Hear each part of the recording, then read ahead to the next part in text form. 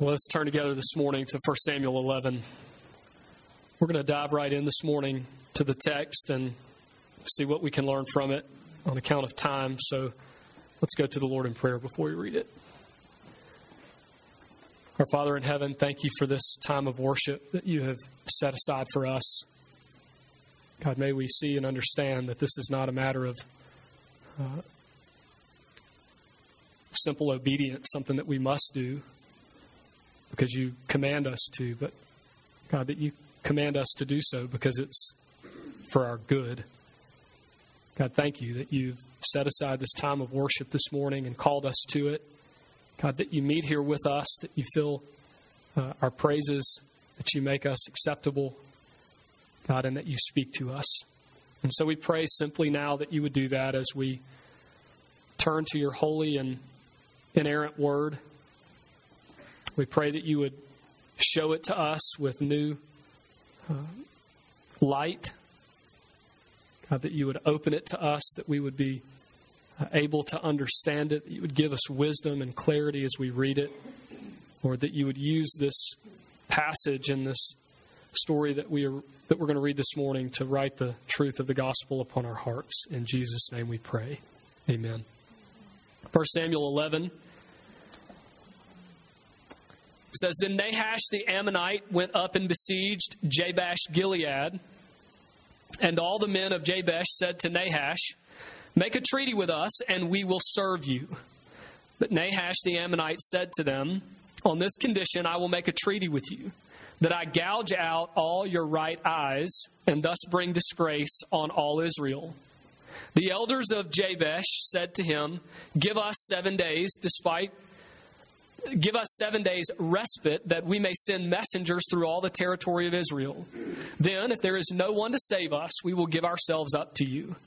When the messengers came to Gibeah of Saul, they reported the matter in the ears of the people, and all the people wept aloud. Now behold, Saul was coming from the field behind the oxen, and Saul said, What is wrong with the people that they are weeping?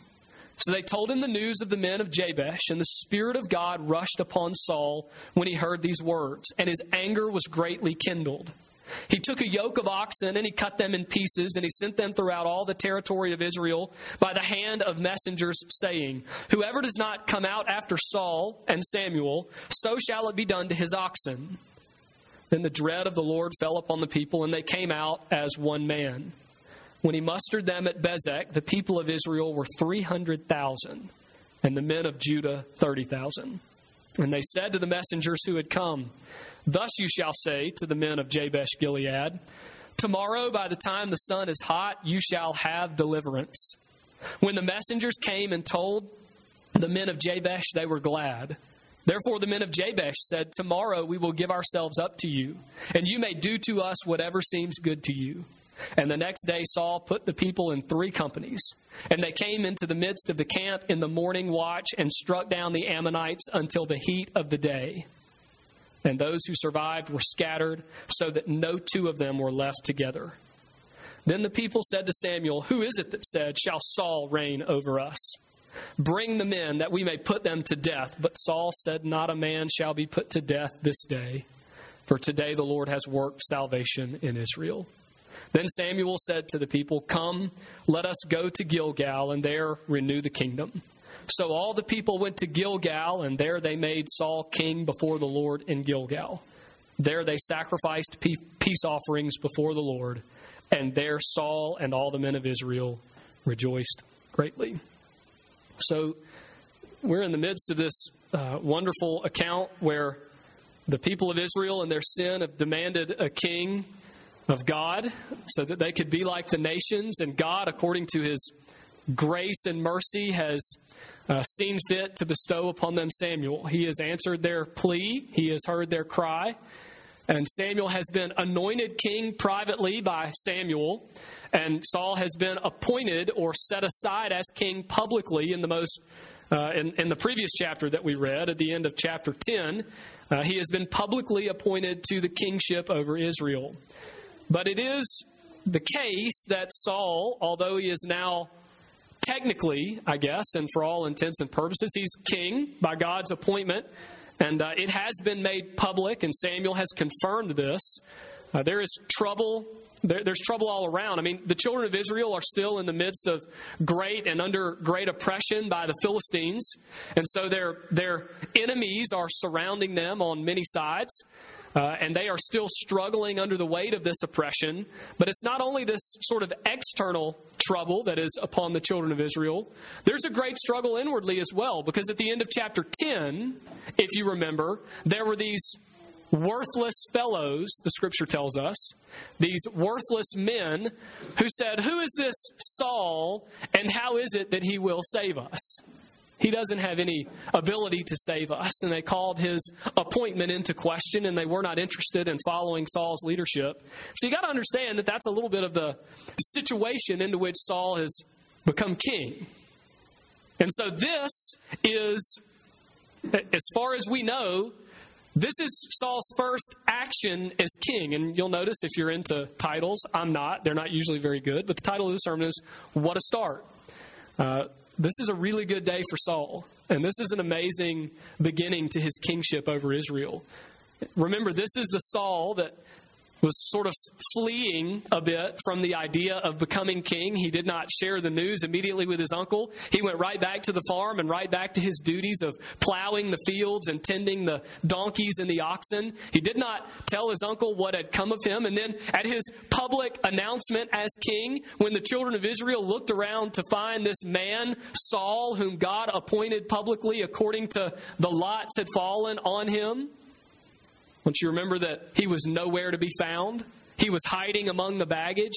God had to show them where he was physically and literally. And they had to, it says, drag him out from amongst the baggage so that he could be appointed as king. Almost a comical story. That same Saul is now stirred up by the Spirit of God to a profound act of leadership. And that is the theme of this section, what God can do and what God is going to do. And not only on account of Saul and his inability, but on account of God's fame and God's own name. For God would not be questioned by the wicked and worthless fellows who would not follow Saul's leadership. The men in Israel amongst their own ranks who did not approve of God's appointment of Saul to be king, God was not going to be told that, how will this man save us? Saul will never be able to deliver us like God has promised. God was not going to be questioned and shown up. And so, in a very real way, God is going to use Saul in this first event, this first action as king, to set him on the throne in a very public and significant way. And he is going to use him to substantiate his own promises for deliverance to his people. And the Spirit of God is going to do this. But before we consider the points of the sermon, I think, as we try to learn from it, we've got to do a little bit of history. I try not to give you guys too much of a history lesson, but as we're in the Old Testament and some of these things, in order to rightly understand, I think it's extremely important that we get a little bit of history behind some of these. And so let's consider just the situation of what takes place as this Nahash the Ammonite comes up and besieges, it says, this little city, Jabesh Gilead. And then the idea is that they have now come under his rule. He has besieged them and taken them hostage or captive. They are now servants to this Nahash the Ammonite. They plea on the basis of a treaty, right? Treaty law. They want to make a treaty with him. Please make a treaty with us and we will serve you. So they're trying to strike a deal with this Nahash the Ammonite because he has conquered them and besieged their city, and they're going to request of him some time to seek deliverance. And we're not 100% sure why he would have even agreed to such an action, but he does miraculously, probably on account of his own military pride that, sort of let them seek help from whomever they will. He probably loved that they were sitting and squirming under his thumb and with, looking at every corner at how they could be delivered and how they could be saved, and frantically running around and fretting. And so probably in his pride, he allows this period of time that they might seek out help from someone else. But so look, he is making this threat: I will gouge out all of your eyes and bring disgrace upon Israel. So he says, I'll make this treaty with you, and I will not kill all of you, but I'm going to subject you to me and ultimately bring disgrace upon your God by gouging out all of your right eyes. So we've got to keep in mind here that the tribes of Israel are scattered north and south, sort of far and wide. And from where Saul is in Gibeah, it is a substantial journey to this city, Jabesh Gilead. It would have been located across the Jordan River over on the eastern side, and it would have been approximately maybe a 2 days journey, some 42 miles, which, a little less than from here to Hattiesburg. That doesn't seem like much. But if you have no car and no quick means to get there, that's a pretty long trek. You're going to set out and hike it.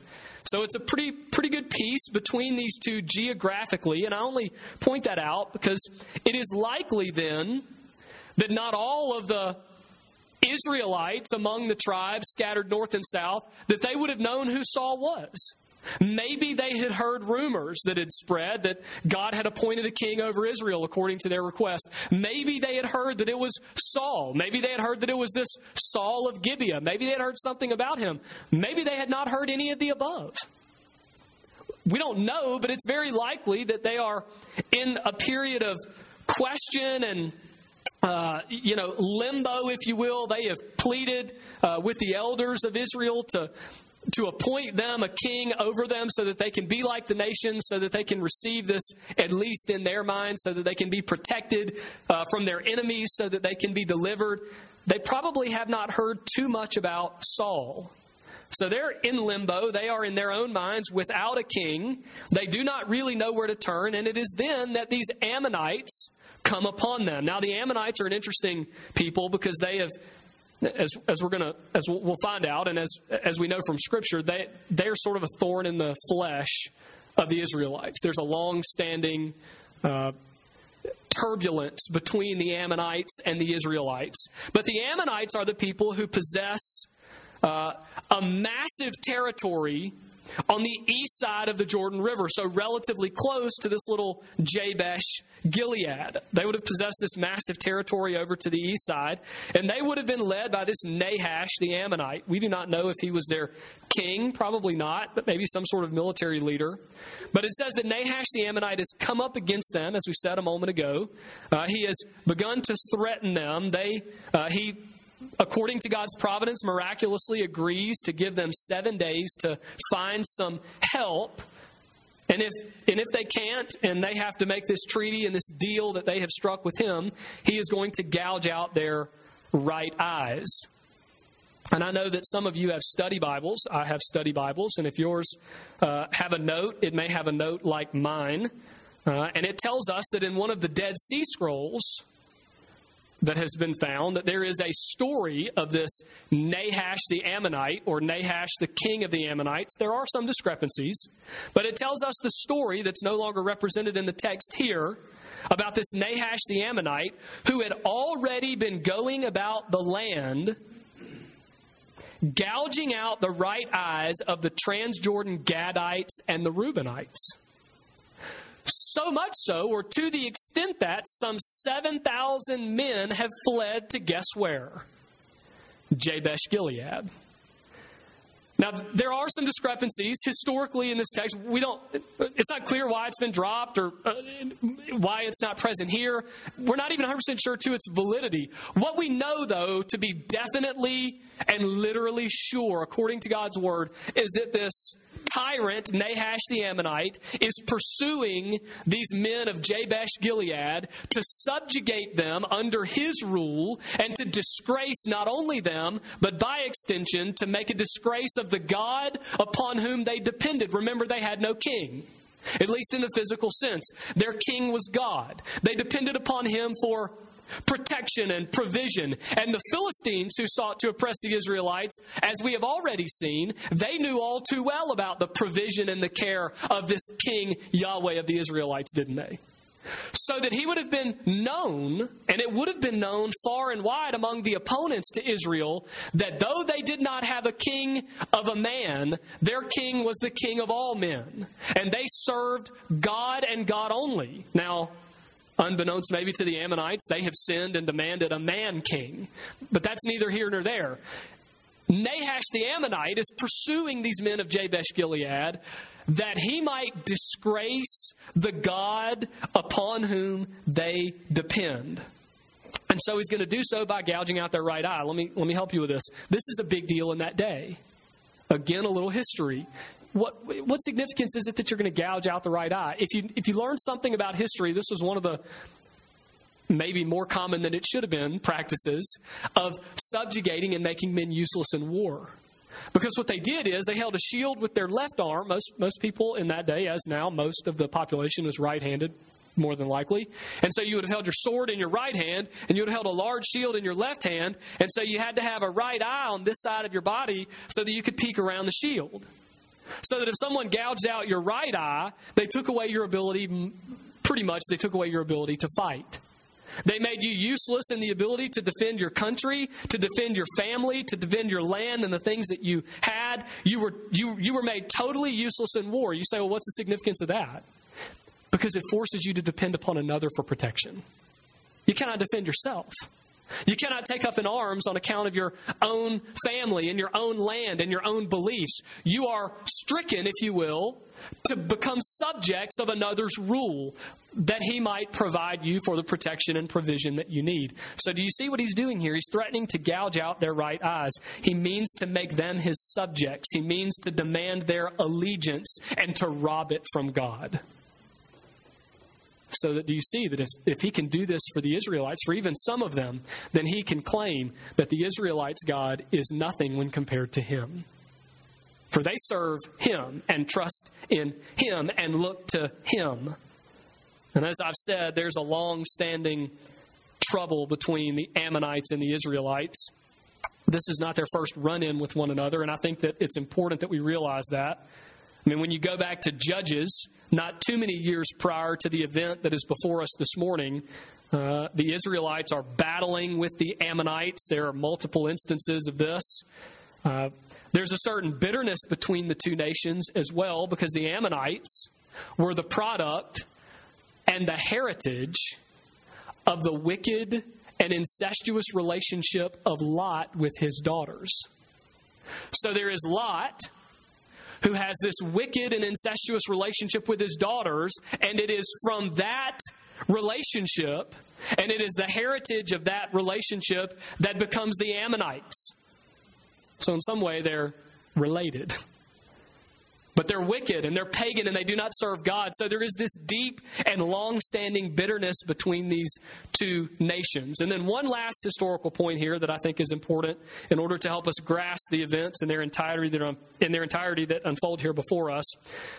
We must also realize that between Gibeah, Saul's land and Saul's city, between Gibeah and Jabesh Gilead, over on the east of the Jordan and far north, some 42 miles away, there would have been a strong blood tie between the people in these two locations. We know if you go back to Judges 20 and 21, I would encourage you to go back and read a little bit of Judges 20 and 21, the very end of the book of Judges there, after the service this morning. It's not good reading. It's messy and difficult and gruesome, to say the least. It's full of wickedness.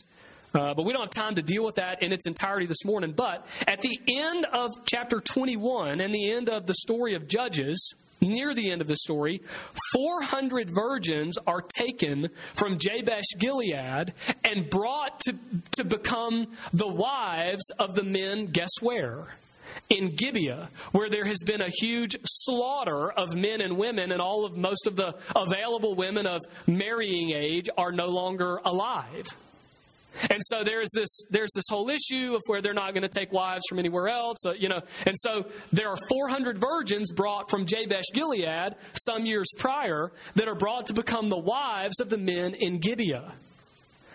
So that you can see then in verse 4 when it says that the messengers come to Gibeah where Saul is, and they report the matter of the oppression of Nahash the Ammonite in the ears of the people. What? That all the people wept bitterly. Why?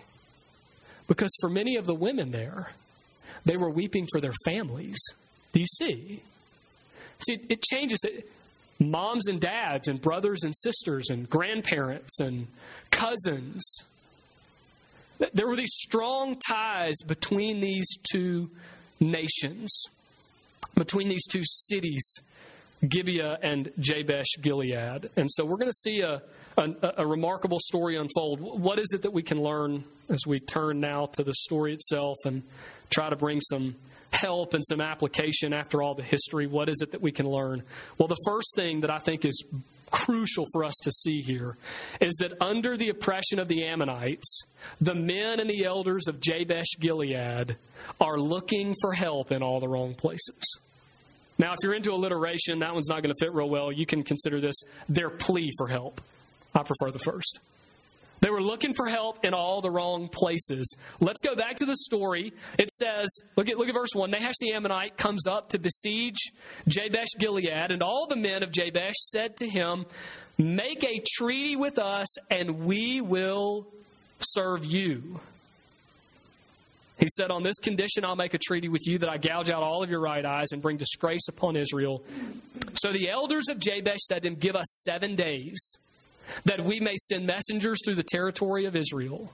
Then if there is no one to save us, we will give ourselves up to you." Friends, the first problem here is that they were going to try to find deliverance from someone, from a man. Notice what the elders of Jabesh Gilead did not do. They did not say, "Give us 7 days, that we might set our face to the Lord God Almighty, to our King, to Yahweh, whom we serve and who has already delivered and protected us in so many historical situations." They did not say, "Give us time that we might turn to him and he will smoke you." They said, "Let us send out messengers to all of our friends to see if there be some mighty man among one of the other tribes of Israel, one of the other cities of Israel, that they might come to our aid and deliver us." Friends, and it cannot be understated here. It cannot be understated the significance of this reality, that they were looking to a man. I think the commentators that say, I think are completely correct in doing so, that it is because they have actually surrendered their allegiance to God and totally abandoned the covenant that they made with him in order to immediately, it seems almost, enter into a covenant with this pagan. What do they say? Look at the language. Make a treaty with us. Make a covenant with us. Make a binding agreement with us. And what? We will serve you.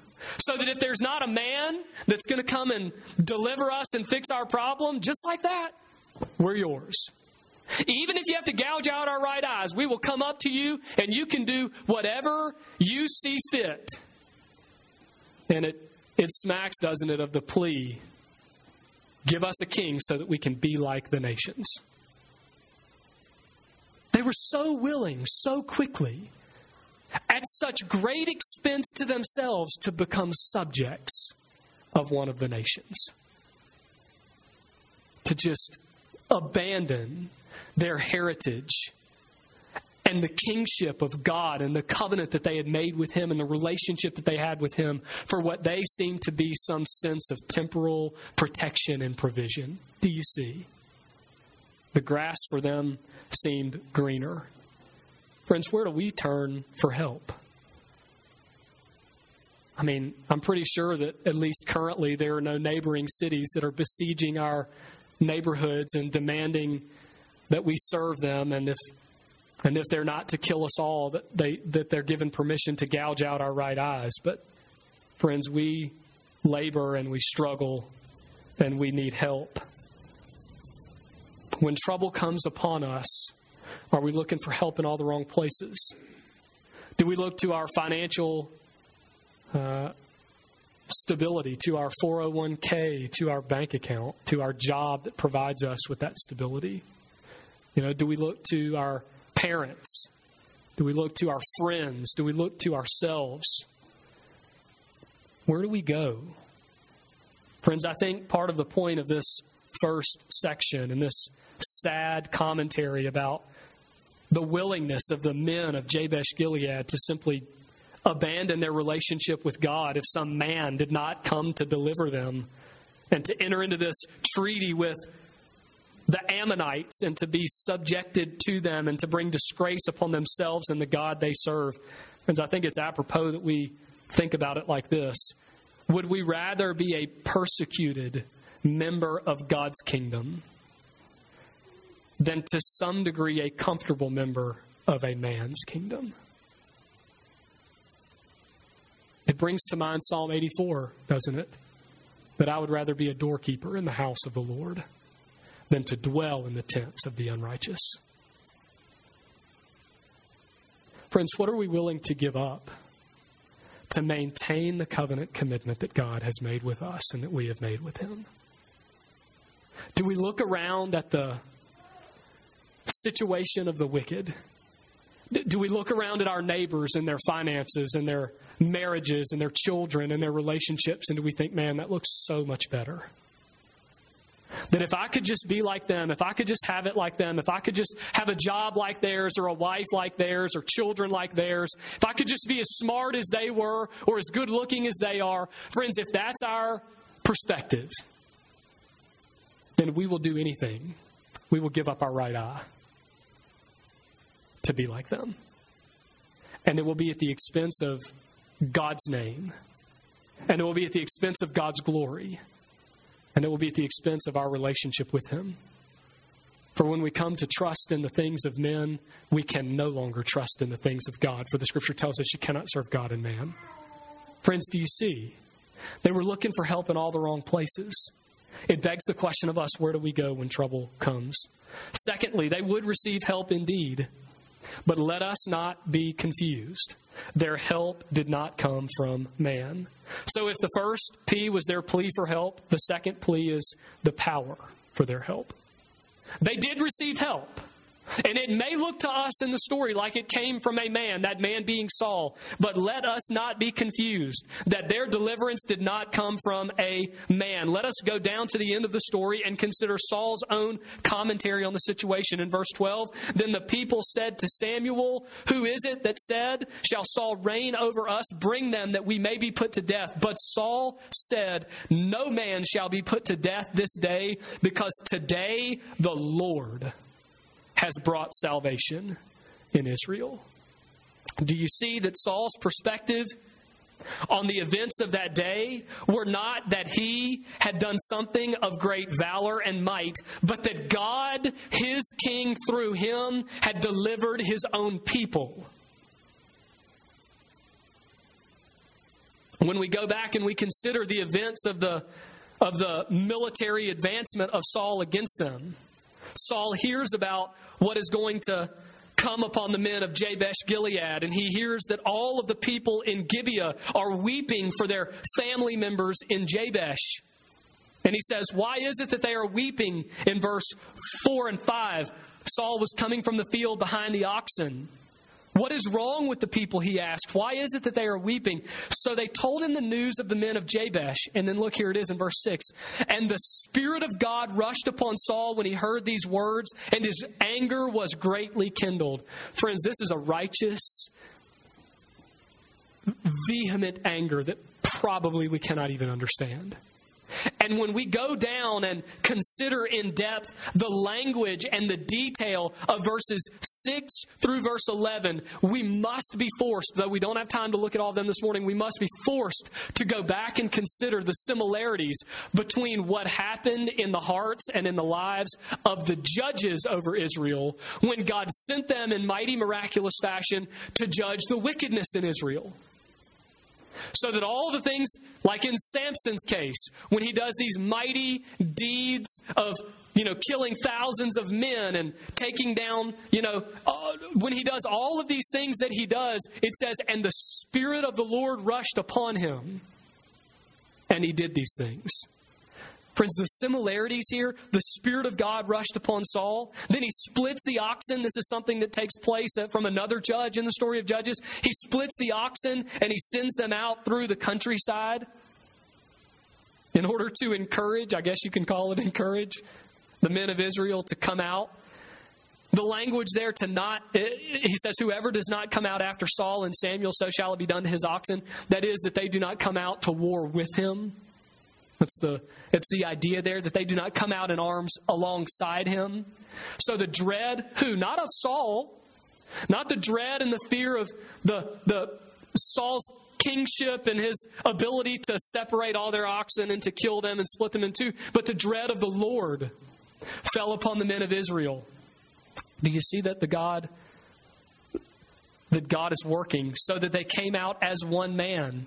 So that when Saul mustered them together at Bezek, the people of Israel were 300,000, and the men of Judah 30,000. Now it's time to go to war. And, we look back at these situations in the Bible and ask so many questions. It seems so gruesome and brutal. This is not a sermon about that this morning, but let me just say briefly one very important answer to the question why all the bloodshed in the Old Testament and God's slaughtering of so many, the Spirit of the Lord rushing upon men so that they do all sorts of, in our eyes, terrible, gruesome things. Friends, the gruesomeness of the judgment points to the gruesomeness of the sin that it is judging.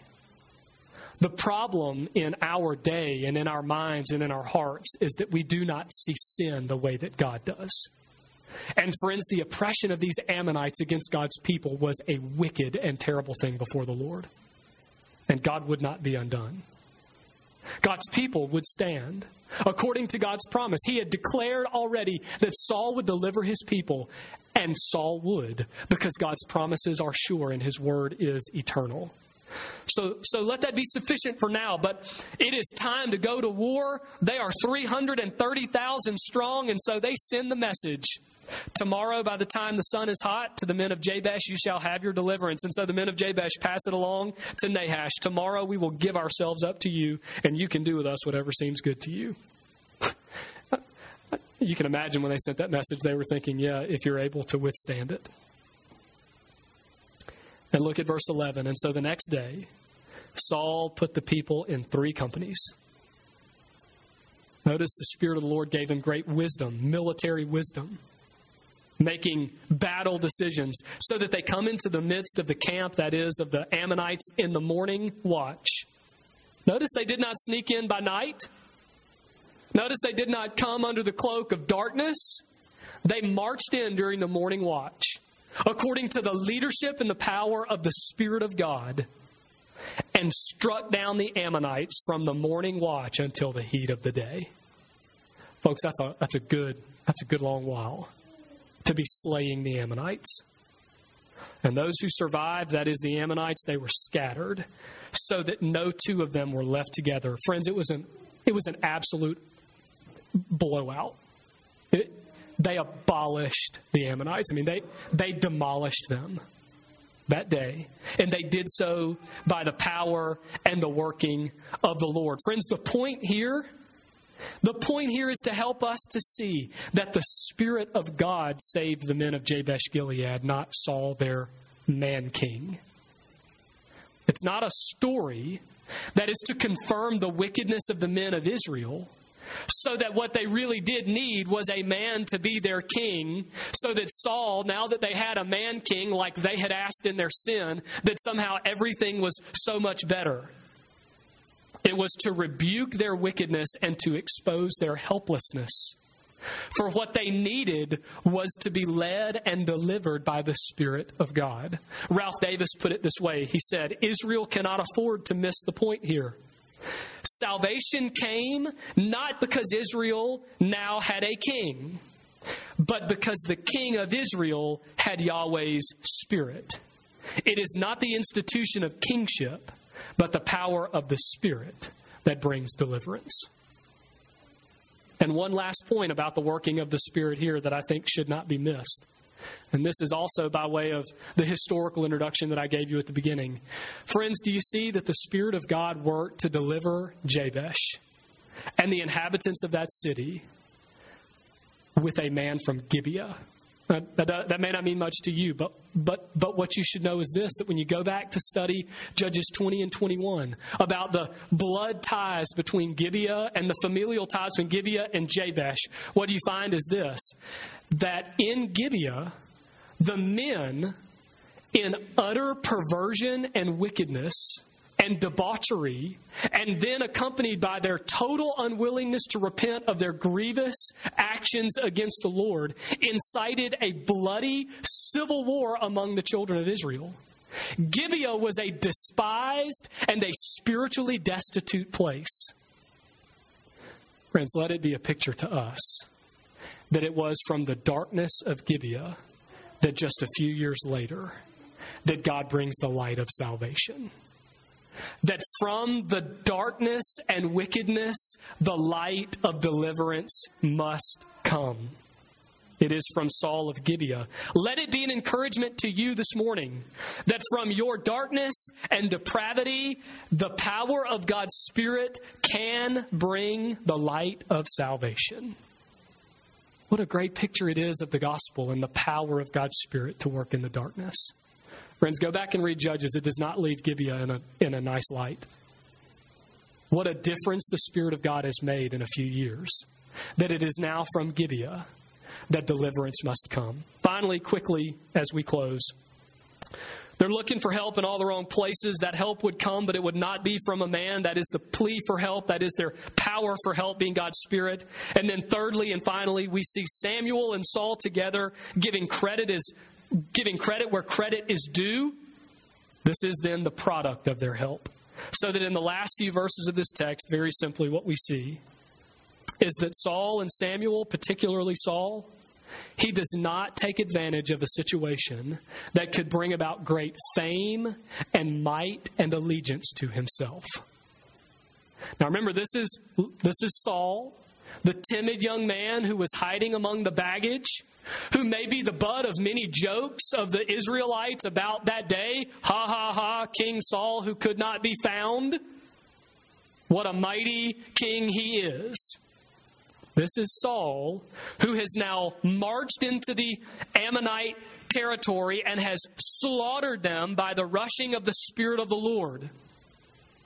So the people, in their act of showing allegiance, say to Samuel, God's prophet in Israel, "Who is it that said that Saul could not reign over us? Bring them out here that we can slaughter them as well." You see, Saul could have said yes. Let them know how dumb they were. Let all know that you will serve Saul and that Saul will protect you and Saul will be your king and that he can reign over you. But that's not what Saul says, is it? Saul intervenes, an act of mercy and righteousness, and he says, "No, today not a man shall taste death, because today the Lord has brought salvation to Israel." The Lord has worked salvation in Israel. And then look at the result here, the product. So Samuel, the prophet, then says to the people, "Come, let us go to Gilgal and there renew the kingdom." What does that mean, to renew the kingdom? So all the people went to Gilgal, and they made Saul king before the Lord in Gilgal, and they sacrificed peace offerings before the Lord, and Saul and all the men of Israel rejoiced greatly. Friend, Samuel, together with Saul, they pointed to the Lord and they declared that what was needed was a renewal of God's kingdom. I think what they did that day in Gilgal, and we're going to see the nature of Samuel, the address there in chapter 12 that is to come, but we don't have to wait. I mean, I think it's clear that they came together with the men who were the worthless fellows, the defectors under Saul's leadership, and what?